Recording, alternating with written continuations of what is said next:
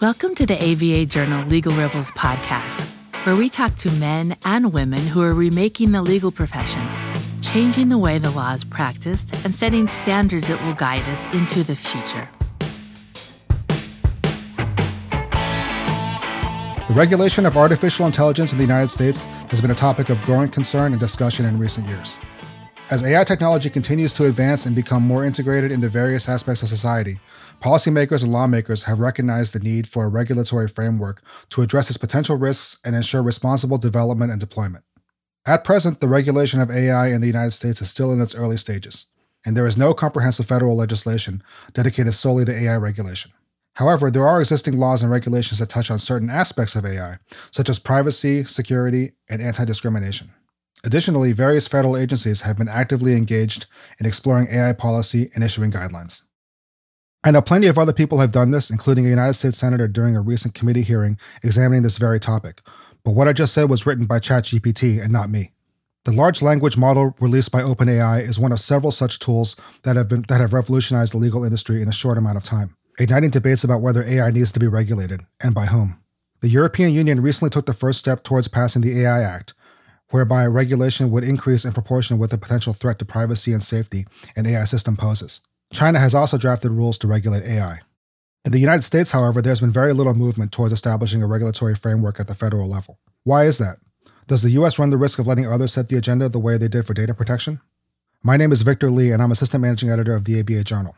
Joining me on today's episode of the ABA Journal Legal Rebels podcast is Dwayne Poza. Dwayne is a partner at Wiley Ryan, where he represents clients facing complex legal and regulatory issues. He regularly represents clients before the Federal Trade Commission and the Consumer Finance Protection Bureau. He's here today to talk about potential AI regulation in the United States. Welcome to the show, Dwayne. Thanks, Victor. Great to be here. So I gave the quick elevator speech about yourself and your background. Can you talk a little bit more about why you decided to become a lawyer and what drew you to the law? Sure. So I would say that I've always been interested in both law and in technology, actually. And I decided sometime in college that I was interested particularly in sort of the public policy aspects of a lot of legal issues, and particularly around tech regulation. So it's always been an interest of mine.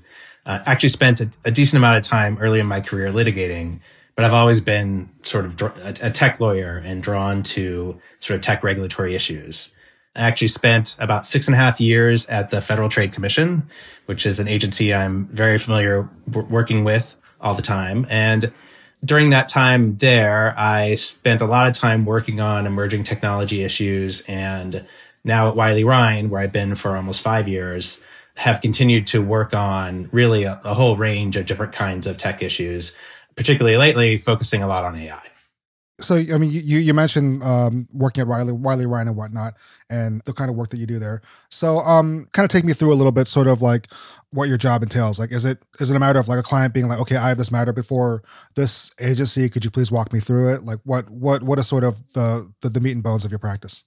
A lot of what I do is regulatory counseling on a wide range of issues that include privacy, data security, consumer financial laws and regulations, and other sort of consumer protection statutes.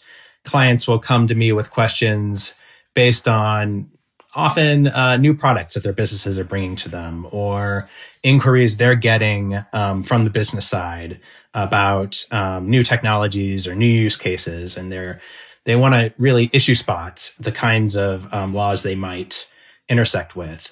Those projects are particularly exciting because there's not always necessarily a clear answer. And, the reason they're looking for outside help is because the technologies might raise new issues, or there might not be sort of a clear framework around privacy or other laws that fit it.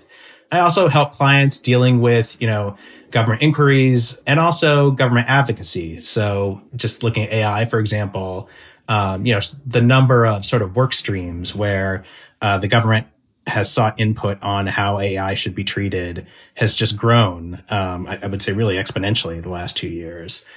Tracking, I think, a lot of what happened with privacy as well, where as regulatory approaches began to develop, they sought input. So a decent amount of my practice is also advocacy and sort of strategic advice around where regulations might be going and ways that folks can make their voice heard as that process is ongoing.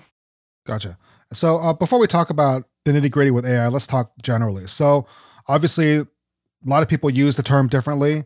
One common complaint we have as reporters is that very often a lot of vendors will just slap AI on their product and be like, okay, this is and obviously, if you watch movies and TV, there's a whole like other definition of AI. So how would you define AI as far as like what you do and how you practice law? I would say that like a technical definition of or a regulatory definition of AI would probably incorporate some aspects of machine learning, sort of ability to learn and to make decisions in a way that mimics or is similar to human decision making. That's not a precise definition because I'm not actually a technologist, but I think those are probably the central components. I do think that there's a lot of advanced sort of machine learning technology that, whether or not you put it into a neat bucket of AI, has similar sorts of characteristics and risks and opportunities, quite frankly. It doesn't have to be like a large language model if to be useful in terms of essentially, processing large amounts of data or making predictive judgments that humans then can use. Like you can think of lots of use cases outside of, ones we'll probably talk about, where you just have sort of advanced technology that whether or not it's technically AI might be beside the point. But I mean, obviously, as someone with a technology background, I mean, are you surprised at just the progress that you've seen in such a short amount of time, or would you say that actually it's about what you expected as far as just studying technology and seeing the advances over the years and seeing how kind of law kind of lags behind that? I think that AI, as with I think a number of other technologies, have been growing at a steady pace, and sometimes you see sort of a tipping point where, the public or the government or just sort of, casual users of technology can really see the opportunities, what the technology can present. And I think you probably could go through all kinds of different technologies, through the internet and track that. And I see AI as being sort of at that moment right now. I think the amount of attention that I've seen folks paying attention to it has been growing a lot in the last 2 years. But I do think a lot of the groundwork for understanding, how to manage it, what it can be used for, and the ethics of it have been laid for a while. And I'm happy to see that a lot of that work is now being reflected in, I think, a lot of popular conversations, particularly when you get into generative AI, which we can talk about. But so, for example, when I was at the FTC in 2017, I helped lead a forum series on AI, and it was AI and fintech at the time. And we convened a panel of experts to talk about the potential issues that could arise, as well as the potential opportunities on the sort of consumer protection side of AI. And that was about 6 years ago or something like that, which seems like forever sometimes. But, a lot of the things that, the experts there were talking about are the kinds of things that we're having a broader discussion about now. Things like, privacy and transparency, and also the opportunities that AI and similar kinds of technologies can bring. And I mean, without giving anything away and whatnot, I mean, do you use ChatGPT in your everyday practice, or do you know people that use it? I'm not a ChatGPT user yet. I use all kinds of fun technologies, but that is not there yet. Gotcha. All right. Before we continue, let's take a quick break for a word from our sponsor. Get Civil, and you get a fast, custom-built website that looks great, brings you clients, and drops them right into your firm's systems. Civil partners perfectly with small firms by building the fastest sites in legal, handling digital marketing, enhancing your leads, and providing transparent analytics. They're civil to your other tech, too. Civil websites integrate with all legal case management systems, including Clio, Smokeball, MyCase, and Lawmatics.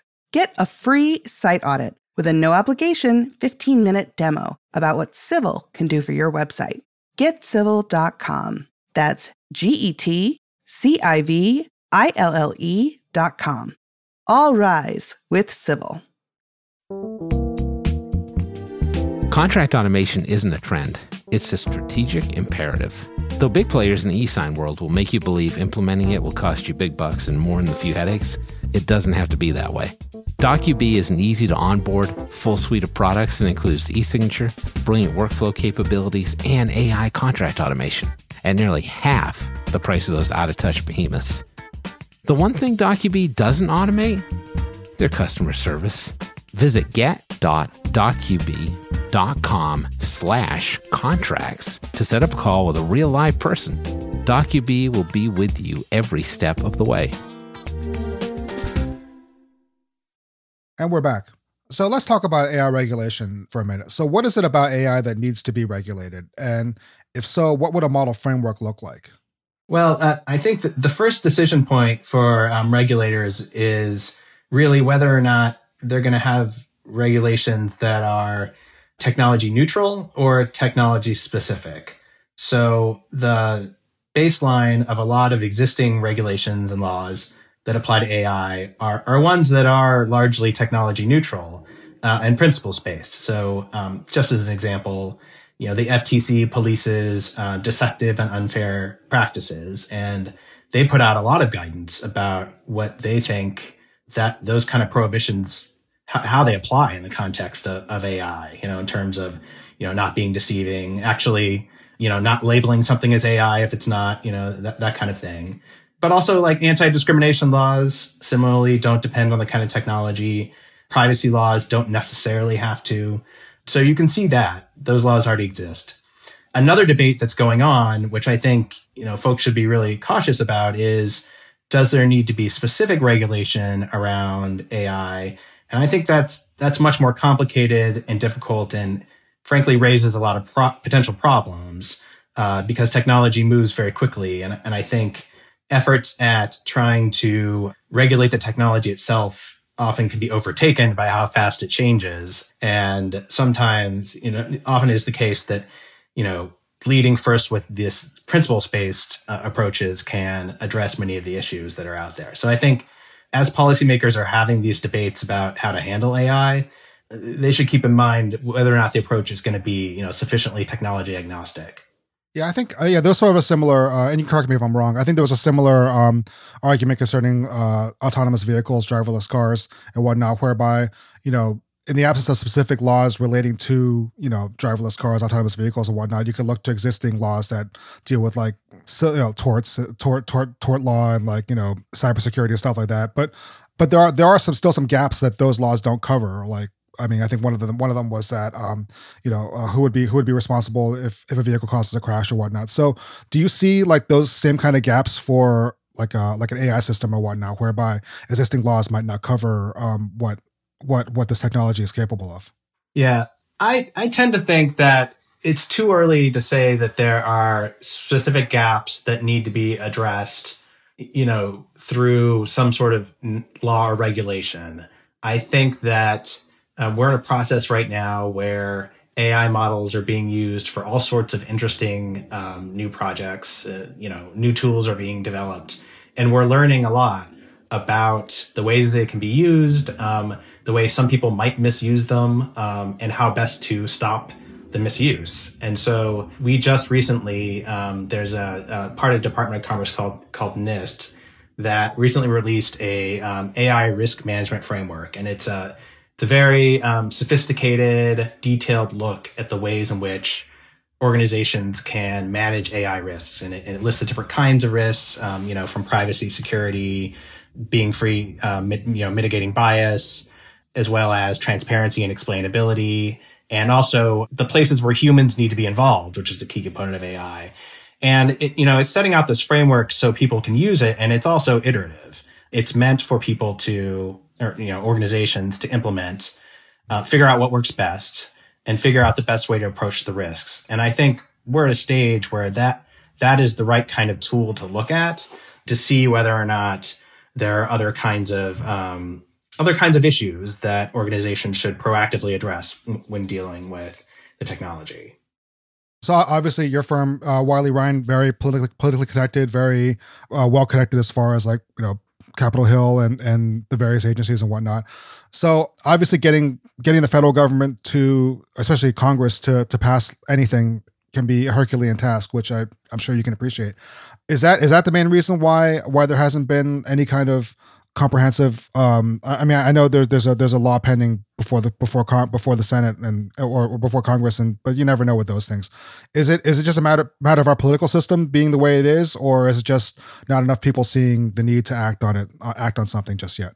Yeah, many of my colleagues are congressional experts, and I, probably know enough to be dangerous, but won't speculate too much about what's going on the congressional side, except to note that, even in the case of privacy legislation, right, which is, a step removed from AI, it's been years and has not yet passed. But I actually think there has been a lot of activity going on throughout the federal government, just maybe in ways that are not so apparent, above the surface because they're not in Congress. So, for example, the White House, the Office of Science and Technology Policy has been putting out a ton of requests for input. They have an AI Bill of Rights that they put out last year. And there's currently an open proceeding on sort of national AI priorities. And I do think those documents and those work streams will shape what private sector will look to in formulating their own way they're managing AI, regardless of laws or regulations. I think federal agencies, which often have lots of discretion, will use those as like touchstones for how they approach things. And I think states also are increasingly getting in on AI kinds of regulations, either through, they're looking at their own bills, but also like in California, I think some of their privacy law implementation could wade into some issues that are they talk about with AI. So I do think that there's a lot of activity going on. Maybe it's a little under the surface, or maybe it's just in certain areas where if you practice, employment law, you pay a lot of attention. For example, you pay a lot of attention to what the EEOC is saying about use of AI in hiring. But a lot of that, I think, is going on and will continue.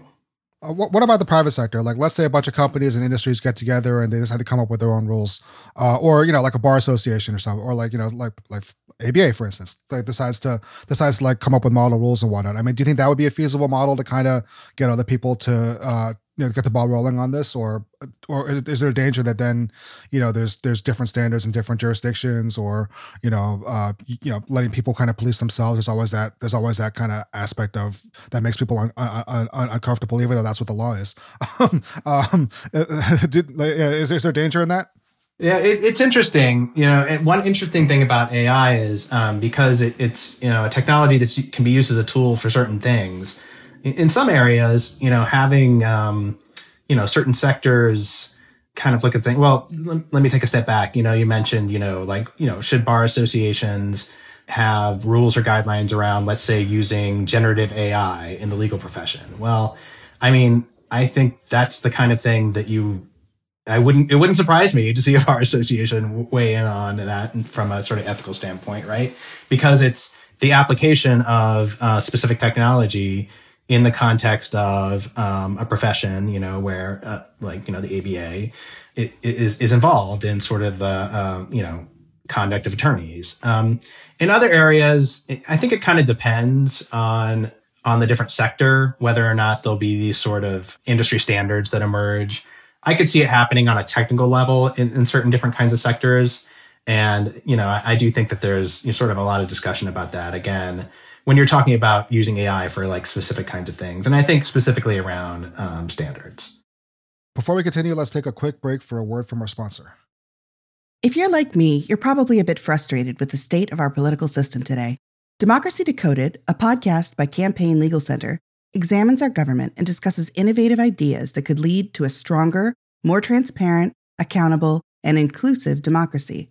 Listen at democracydecoded.org to their new season, which takes a deep dive into democracy at the state and local level by highlighting different ways to ensure that every voter's voice is heard.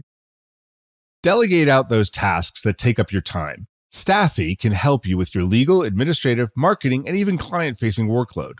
Hiring Staffy's top-notch bilingual virtual staff means Staffy does the recruiting, hiring, and training for you. Then, if you need a change, Staffy handles it. You get to concentrate on your strategic work. Schedule a free consultation at staffy.cc. That's STAFI.cc and get $500 off with code HAPPY24. And we're back. So let me ask you about the EU's proposed rules. I mean, do you think that could serve as a model for the United States? The EU right now is still in the middle of debating their proposed AI Act, as they call it. And it's undergone different kinds of changes throughout this process. But the fundamental model of it is a risk-based approach, which focuses largely on, having more restrictions on deployments of AI that are quote, high risk. And a lot of what's going on in Europe is what kind of technology or use cases fall in or out of high risk, because they'll be subject to a lot more regulation. I think that in general, a risk-based approach is where, the US and much of the world is headed in terms of thinking about how to deal with AI, which is focus on the points that have the highest risk. And I will say, one benefit of a risk-based approach is, AI can do lots of great things if used responsibly, from improving products and services we already have to solving problems that are difficult for humans. It goes on. So you don't want to overregulate the uses that are that are helpful. I think the difference is the U.S. is similar to privacy. I think less likely to have the large scale restrictions that I think Europe is considering on sort of what they would call high risk AI, at least on a federal level right now. It's an interesting model to look at. And I think over the next 6 months, we'll get a better idea of what the European regulations finally look like. Gotcha. So where do you think the field of AI is heading? And obviously that's a very broad question, but do you think the large language models are sort of what they're going to focus on, or what researchers focus on, try to fine tune it and make them even more reliable and more kind of less prone to error? Or do you think there's something else that people might focus on going into the future? Yeah. So, as someone who is a technology lawyer, I'm excited to see where it's going more than I am someone who always wants to predict where it's going. I think that's one of the great things about this job is I'm an observer and get to see the new things about where it's headed. I'm excited around what large language models can do and how they can be sort of paired with humans to do new things, right? So I think large language models have many uses that are potentially helpful.